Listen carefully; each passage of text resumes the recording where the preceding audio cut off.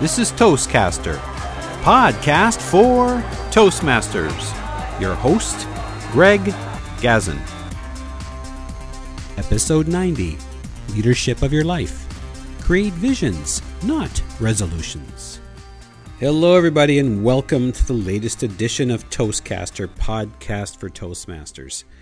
We have an episode today that's probably pretty appropriate for the time of year, just after New Year's.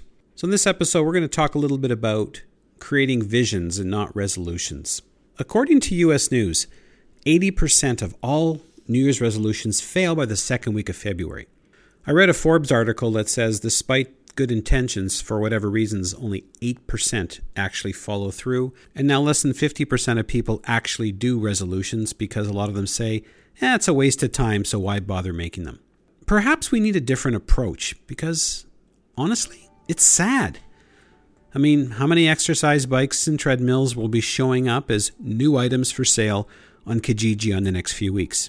The truth is, none of us really need to hear those statistics. We know. We just know.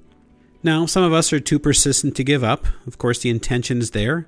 But for many, it's sadly like Bill Murray and Groundhog Day. History just keeps repeating itself and repeating itself. Now, when you ask people why they think that resolutions don't work, a lot of them are dumbfounded. They say, I have no idea. Others might tell you that you were really not committed. Your goal was maybe too abstract. It was unrealistic. Some may say they came up with something because they were asked, probably because they didn't want to look foolish. They were never expecting to be successful anyway. Then, of course, there's always your so-called friends or colleagues that are betting against you right from the start.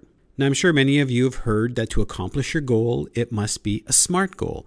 It must be specific, measurable, achievable, some people say attainable, realistic, and timely. It must have a time period. In fact, I recently visited a Toastmasters club, and I heard a speech related to the theme of New Year's resolutions. And the speaker proceeded to talk about, his title was, How to Attain Your Goals, or How to Achieve or Reach Your Goals. He introduced the concept of SMART goals, and for each element, he likened it to an experience that he had had personally with a marathon. Honestly, I thought he did a great job explaining how people could better achieve their goals or achieve success using this method. He also ended with a call to action. But then I'm thinking, there is a reality, motivation, that kick in the pants to move you forward and do it. Or is that it? Is that enough? Or perhaps we're just looking at it all wrong. So I thought, let me look up what a New Year's resolution is. Our good friend at Wikipedia defined a New Year's resolution as a tradition most common in the Western Hemisphere, but also found in the Eastern Hemisphere, in which a person resolves to change an undesired trait or behavior, to accomplish a personal goal, or to otherwise improve their life. That definition really isn't specific, is it? Is it smart? Doesn't sound like it. Now let's break that down for a second. Resolves to change an undesired trait or behavior. That must be the resolution itself, right? That trait or behavior that doesn't allow you to fulfill those resolutions? How about to accomplish a personal goal? We could argue that many people's goals aren't SMART goals. That's why they fail. Lose weight, get in shape. All of that stuff that many of us had tried before. But what does it look like? And why January the 1st? January 1st is certainly nice and tidy, but let's get real here. It's not a great time of the year. We're all busy just getting over the holiday season. It's year-end for companies. But some of us are maybe partying, visiting family, and for most of us in parts in the world, especially in where I live in the Great White North, it's just too darn cold. So this year I ended up trying something different. I didn't specifically set out to make a New Year's resolution, but by this definition, I did. But it just didn't start January the 1st. It happened to be last summer. And so far it's working. Over the summer, I was feeling crummy, out of shape, always tired, and what I wanted was to feel good. I wouldn't really call it a goal. In fact, it wouldn't pass the mustard test from the SMART goal people. To me, a goal is just too terminal. It's an achievement, yes, but an end point in time. Okay, I'm in shape. Now what? Or, I lost 10 pounds. Hooray! Let's go out and celebrate. So in a few weeks, I'm back at square one. Well, maybe I can pick up an inexpensive treadmill on Kijiji. So what I did is I envisioned myself as a person who feels good, motivated and energetic, and thought about what would that look like? And what could possibly take me there? Walking is one thing that makes me feel good. So my vision was feeling good. And my mission would be to get there. So I needed to set a walking standard. At first, 8,000 steps. Why? Well, that was the default setting on my Orbit fitness tracker that I'd actually been wearing for a while because I reviewed it a couple years ago. Now, at first, it was a struggle, physically. But as I walked more and more, it started to become a little easier. I discovered, of course, long ago that walking also is not only good exercise, it gives me time to think. It's also a great opportunity to listen to all those incredible podcasts that are out there. And of course, as a Toastmaster, also to review my own, see where I can improve. I also have walking meetings with friends and colleagues on a regular basis. Then we sit down for coffee. Now, to keep it going, I just put it out there. I told people what I was doing. Now, some chuckled. Some said, well, it's amazing that anything can get you out from behind that keyboard. But others would actually be quite encouraging. In fact, sometimes when they'll see me, the first thing they'll say before they say, "Hi, Greg," is they'll say, "Hey, how many steps have you done today?" Now, of course, there were going to be some off days, but I wasn't going to let that happen.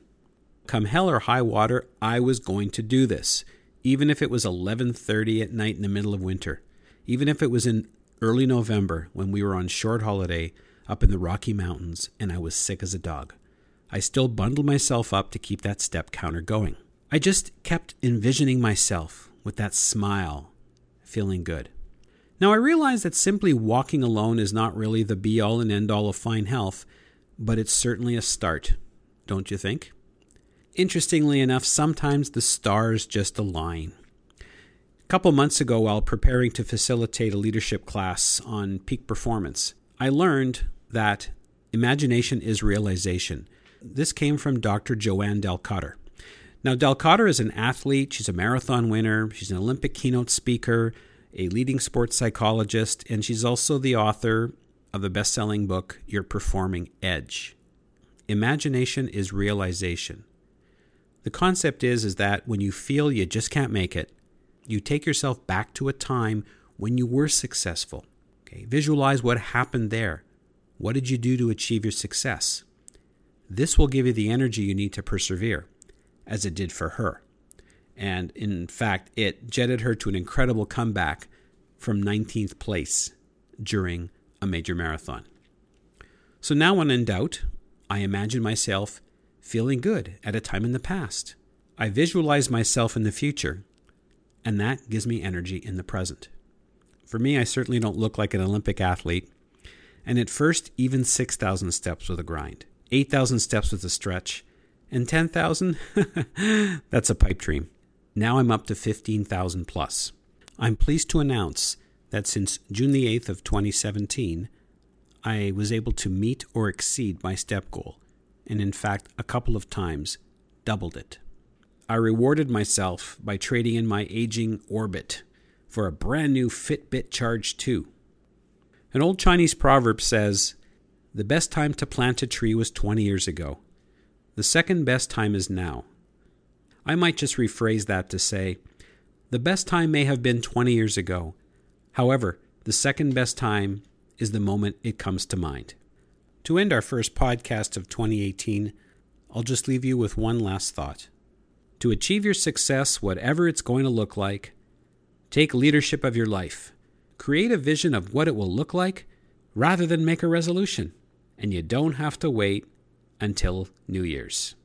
This is Greg Gazin wishing you all the best for 2018 and beyond. Once again, this is Greg Gazin. We appreciate you tuning in. Now, I'm not sure how you joined us, whether you joined us directly through Toastcaster.com or iTunes, but either way, you can pick up the podcasts there. If you really enjoyed the podcast, we'd really appreciate if you took a moment to leave us some feedback on iTunes, because it really helps with our ratings. Plus, also feel free to drop us a line. Tell us what types of things you're interested in, what your Toastmasters specialty is, or what kinds of things you like to speak about. And perhaps maybe we'll even have you on the show. This is Greg Gazin. Till the next time. This episode was sponsored by Corey Outsmarts the Butterflies, a new book by Greg Gazin, geared to ages 8 to 80. Whether you want to improve your speaking skills or build your confidence, this short read is suitable for all ages. It's available at outsmartingthebutterflies.com.